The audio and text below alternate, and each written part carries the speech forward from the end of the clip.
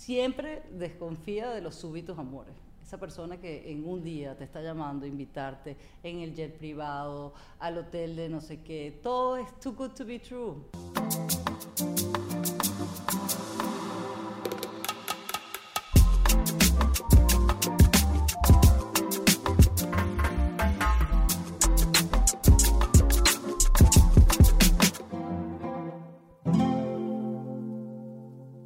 Hey, ¿qué tal todos? Bienvenidos a Dentro, con doble G.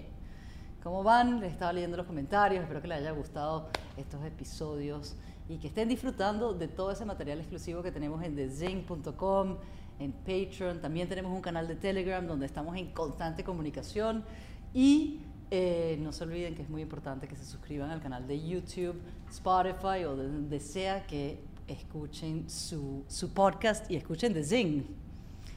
Bueno, ¿cómo van? Yo les conté la semana pasada que me dio el famoso COVID. Por suerte estamos bien, no fue de nada, ningún tipo de emergencia, estaba súper vacunada y creo que por todas esas vacunas tuvo que ver que mi carga del virus era muy baja. No contagié a nadie, y yo lo que tuve que estar en aislamiento. Como les comenté que tenía todo este tiempo que usualmente no tengo para estar sola, para pues, aprovechar las cosas que tengo pendientes y toda esa lista de procrastination que uno va dejando y dejando y dejando, que luego he aprendido que es importante no dejar que las cosas se acumulen porque después se vuelve una montaña gigante. Entonces avancé con todas las cosas pendientes que tenía y empecé a disfrutar también de un momento de estar conmigo y 5 días parece poco, pero la verdad que se te hacen bien largos y también aprecias esos momentos de estar con amistades, con familia, con amigos y de compartir con gente que no conoces, de estar en contacto como somos todos los seres humanos, pues es una comunidad donde nos encanta compartir, conocer gente nueva. Pero en estos 5 días una de las cosas que disfruté mucho fue ponerme al día con todas las series y todas las películas que quería ver y encontré, que probablemente muchos de ustedes ya lo habrán visto, la famosa serie de Tinder Swindler. Yo le digo Grindr, Tinder, Swindler. Esa, Tinder Swindler. Y la de Inventing Anna. Me llama mucha atención las dos porque son dos contrastes de unas patologías o unas conductas que o se han pronunciado con toda la comunicación y el intercambio de información que tenemos gracias a las redes sociales, al internet, o siempre han existido ahí y la verdad es que no estaban tan presentes. Entonces, no sé si es una pandemia que está sucediendo en el mundo, que está avanzando, que tanto nos exige de la forma de cómo integrarnos a la sociedad, cómo ser aceptados, de la definición del éxito y de esas ganas de que lo que quieras lograr o tus sueños, como de los sueños que quieras lograr, el camino que tomas para lograrlo, porque no es que uno sea ambicioso y eso sea algo malo, es cómo llegas a lograr esos sueños que hace, yo creo que, la diferencia.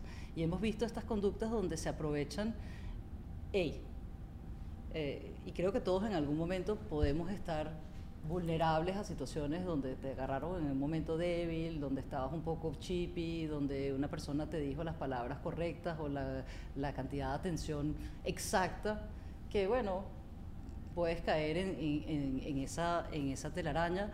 Y creo que no todos estamos programados para estar todo el tiempo con la guardia en alto, ¿no? Y que pues tenemos el sentimiento de pensar que los otros seres humanos vienen con algún tipo de bondad. Pero lo cierto es que el mundo allá afuera es una jungla y que todas estas cosas se pueden prestar y que como vemos en un poco estas historias que son diferentes, pero tienen un componente, un denominador común de lo que viene a ser la estafa, el engaño, y nos puede llevar a perder cualquier tipo de confianza y a dudarnos a nosotros mismos también. En el caso del Tinder Swindler, tú ves como un hombre aprovecha pues y crea todo escenario perfecto para ser ese dandy, ese hombre que cualquier mujer añora y que efectivamente pueden llegar a hacer cualquier cosa por brindarles a este chico el cariño que ellas creen que les va a comprar o les va a lograr ese amor, ese sentirse queridas, esa falta o esa necesidad, porque no sé si en ese caso es la falta de la necesidad de hacernos sentir queridas, y de alguna manera puedes hacer lo que sea por lograr esa atención. Eso es un tema. Y luego tienes a un personaje que está en el límite de que no sabes si creerle, si quererla, si la entendemos o no la entendemos, el crearse una personalidad y toda una historia tan falsa y tan confusa, pero que llega a confundir y a engañar a la gente que se encarga de descubrir a este tipo de personas. O sea, el due diligence se lo pasó. Yo creo que si tendrían que ver los Oscars de este año, ¿a quién le va? Díganme ustedes, ¿a Anna Delvey o a el señor Simón Leif, ya no sabemos, pero que todavía anda por ahí rondando, así que ojo con el piojo, que se los digo? No sé, yo creo que son dos historias muy válidas, y lo más importante que creo que tomar en cuenta es que son historias que están basadas en hechos reales. Mira, en muchos años que estuve viviendo, y a lo largo de la historia vienes viendo toda esta cantidad de personas que son con artists, que hacen pasarse por seres que no son y se han infiltrado en sociedades, en la gente, pues, en los círculos más cerrados. Y se han salido con la suya. En Nueva York, en algún momento dado, el personaje de Anne Delvey, se los contaré ahorita más adelante, pero en el contenido exclusivo, tuve una cercanía, pues, una experiencia muy cercana a ese tema. Pero en la parte del Tinder Swindler, creo que cónchale, me pregunto, ¿cómo una persona puede crearse este perfil y hacer que voluntariamente, con lo que te ha costado tener tu casa, tu trabajo, lo que hayas logrado en tu vida, que tú se lo puedas dar voluntariamente a un ser que te está diciendo que tiene una emergencia, que está siendo perseguido? No sé, estábamos hablando acá un poco y decíamos, ¿será por una necesidad, un instinto maternal que tenemos las mujeres de querer, pues, proteger o darle toda esa y no es ni cariño, porque no son cosas de sentimientos, son cosas materiales que sí hacen una gran diferencia? Entonces, una cosa es que tú le puedas dar tu atención, que tú le puedas atender el teléfono, que le puedas preguntar, oye, ¿cómo estás? ¿Cómo te puedo ayudar? Si te están persiguiendo, tu padre tiene muchos enemigos, tú también. Yo creo que ahí viene el caso cuando te dicen, lo más importante es siempre poder hacer las preguntas correctas. ¿Por qué nos están pidiendo esto nosotras? ¿Cómo podemos resolverlos? ¿Y por qué tengo yo que resolverlo? ¿No? Y creo que a mí eso es lo que me lleva, porque hay gente que dice, bueno, en los dos casos es como la victimización, o sí, se dice la victimización de la mujer, ¿no? La mujer que de por sí es la víctima, ya termina siendo ella la misma culpable, ¿no? Le pasó eso por soquetas, por tontas. Y yo no creo que sea ni por soqueta y por tonta, pero sí creo que sea por una falta de necesidad de ser queridas. Todo lo que podemos lograr y hacer, y los caminos, tú sabes, es como no sé cuál es el dicho realmente, sino lo que puedes llegar a hacer por lograr tu cometido. Y puedes llegar a hacer muchas tonterías. Hay gente que te dice, siempre desconfía de los súbitos amores. Esa persona que en un día te está llamando, invitarte en el jet privado, al hotel de no sé qué, todo es too good to be true. Eso, y no es porque crees una desconfianza en ti, pero pregúntalo. Sí, mi abuelita decía, desconfía que acertarás. Y desafortunadamente, bueno, no es que vas a ser una persona que te vas a llenar de desconfianza, de rencor o de paranoia, pero tampoco nos podemos dejar llevar así, o dejar ir de una, como, ay, sí, me llevó acá, me llevó un avión privado, de por sí ya eso es un riesgo.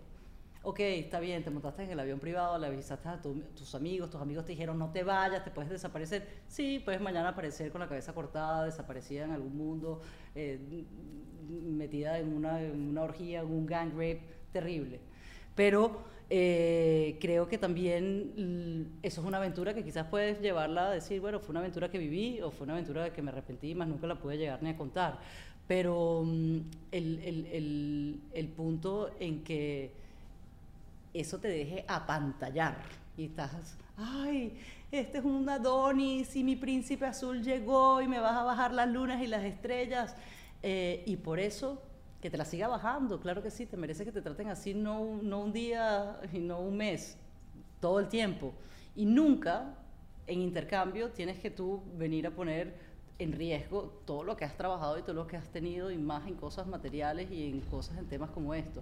Creo que quizás hay esa inseguridad y esa debilidad que a veces tenemos, que me pregunto, no sé si es por el instinto maternal, no sé si es por la necesidad de ser queridas, de ser aceptadas, de que la mujer siempre tiene esa duda de que pues el amor se consigue, y el chico que te ponga la atención, y cómo quieres que te vean y cómo quieres que te quieran, y uno no es Superman, ¿no? Tú por qué tienes que ir a ponerte la capita roja y a salvarle la vida a nadie. Cada quien que se salve por sí mismo, y mucho menos una persona que básicamente ni conoces. Entonces me llama mucho la atención, y uno entra a un lugar y yo creo que sí, es la inseguridad de la mujer siempre entra quizás a veces así como que sí, la que debe dinero. No, uno entra como la que viene a cobrar. Y si tienes, ven, y cómo no, llama a tu papá. Yo no sé cómo nadie les preguntó, llama a tu papá. Tienes enemigos, te están persiguiendo, le rompieron la cabeza a tu guardaespaldas. ¿Y dónde está tu papá, el King of the Diamonds? O el mismo papá de la Ana Delvey, ¿dónde está el papá? Mi papá ya va a pagar, mi papá ya va a pagar. X. Bueno, eso ha sido un poco mi percepción de lo que ha sido, pues, la narrativa de la historia, pero también te pones a preguntar de el peso de la ley que le cae tan diferentemente a uno y a otra. Y ya sé que aquí somos súper pro feministas, pro mujeres y no sé cuánto, pero sí el castigo es mucho más pesado para la mujer que para el hombre. En este mismo caso, creo que a ver, puedes ver Simone Leif, sigue por la calle, sigue en Tinder. No sé si es por el castigo del hombre o a la mujer, o por la democratización que existe en el Internet, que las leyes que hemos tenido, que se aplican en un contexto fuera de ese ciberespacio, en el Internet o en el espacio digital, no aplica igual. Es muy difícil conseguir al culpable, es muy difícil ir a juzgarlo o y en estos casos, bueno, sí, ¿cómo vas a culpar a un hombre que sí se hizo pasar por alguien que no era? Pero estas mujeres voluntariamente entregaron sus bienes. Y en el otro caso, bueno, es una niña que tenía, pues, una idea de lo que ella quería proyectar y de su concepto. Y como te digo, la gente que son los más expertos en hacer todos estos perfiles y búsquedas y encontrar a todos estos estafadores, cayeron y siguieron con ella y estaban apoyándola. Entonces, ¿qué tendrán o qué tenemos nosotros en ese momento de vulnerabilidad, de duda, que somos tan el blanco para cualquiera de estos estafadores? Y no sé lo que tendremos nosotros o por esos momentos que pasamos, pero sí sé que ellos tienen 24 horas del día trabajando de cómo te van a robar y cómo te van a estafar y cuál es la cara que tienen que poner y qué es las cosas que te gusta que te digan. Entonces volvemos al tema, desconfía de esos súbitos amores y busquen más ese trabajo de reflexión. A mí me pasó por el COVID, pero todos hemos estado sufriendo esta pandemia, y es importante, no solamente porque tengas que forzadamente tener un tipo de aislamiento, para tener esa reflexión con uno mismo, de buscarse cuáles son nuestras debilidades, de poner eso, tú sabes, afilar o pulir nuestra intuición, nuestros instintos, cuando te dicen, mira, yo el otro día tenía que devolver una cámara y estoy buscando la devolución, y como ahora todo es tan tecnológico, pero ya pues no confías en nadie, tú pones un código, se te abre un locker y ahí vas a meter algo que cuesta muchísimo dinero y a ver si te aparece después en la aplicación que está en vía. Pues no me aparecía en la aplicación que estaba en vía y empecé a llamar al número de teléfono, pero yo googleé un número de teléfono y llamé, y efectivamente me atiende un señor, me dice que mi caso está en alta alarma, que me están hackeando las cuentas, que me meten no sé dónde, que le abra la de mi cuenta de banco, que le abra las pantaletas, bueno, de todo. Y llega un momento que mi intuición me decía, no, lo que estás haciendo está mal, está malísimo. Pero era con tanta certeza que esta persona me lo estaba diciendo. Ese es su trabajo 24 horas al día. Entonces estamos en muchísima desventaja. Y creo que para lo que te puede llegar, en mi opinión, a combatir quizás un poquito esas desventajas, es el que estemos presentes y pues no es difícil. Una cosa es ser amable, y esa amabilidad se te devuelve con amor y con cariño y con cosas buenas, pero otra cosa es ser pendejo, y otra cosa es venir y abrir tu corazón, tu ser, tu esencia, todo. O sea, yo lo digo, no es la forma, y mucho menos tu cuenta de banco, y mucho menos poner tu casa en la línea. Pero bueno, creo que yo me quedé altamente impresionada con un poco de lo constante que sucede eso, que la mala intención del ser humano de querer siempre tracalear a alguien, y eso es karma. O sea, a veces sí te podrán decir que tonta eres, que tú abriste, pero uno no sabe en qué momento uno hizo eso, porque confiaste tanto en esa persona, porque tienen una manera muy particular de meterse en tu existencia, en tu pensar, de llegar a tu trust. Así que si te van a decir algo, ay no, que la muchacha, bueno, be the evil Knievel of pussies. Y es difícil porque uno se cree así como muy arrecho, que a mí no me va a pasar nunca eso. Nunca dije que nunca te va a pasar, pero siempre tenlo pendiente. Y yo creo que es un gran abre ojos, saber lo mucho que pasa. Y en Venezuela, una vez en los 90 hubo un caso de un famosísimo, y eso no había el internet, entonces era muy difícil hacerle el chequeo a alguien. Hoy en día todo el mundo se mete en Google y sabe, este es menganito. Y también eso es lo que juega a favor de estos hackers, que se pueden vestir y contar su historia y crearse una historia que solamente existe en un ciberespacio que ellos mismos crearon.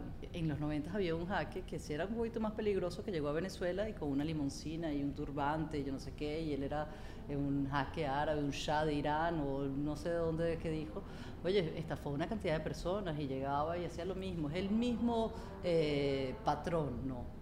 De llegar, apantallarte, endulzarte, decirte una cantidad de historias, y mi tío y mi abuelo y el avión y el carro y el restaurante y el lujo, y así terminó, desaparecido con no sé cuántos millones de dólares, y después terminó en la boca de un hipopótamo cerca del borde de Medellín.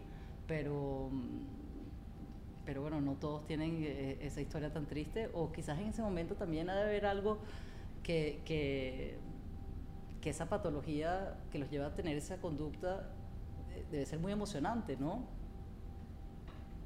Y sí, no sé, quizás dicen un ladrón que roba a otro ladrón tiene 100 años de perdón, pero en este caso yo creo que estas eran unas víctimas inocentes que tienen que sufrir doble el trauma que viven de ser engañadas, estafadas, o engañados y estafados, pero también el trauma que viven con la respuesta del público, de insultarlos, de decirles que es culpa de ellos, que son unos tontos. Es muy fácil después opinar cuando uno ve el big picture, pero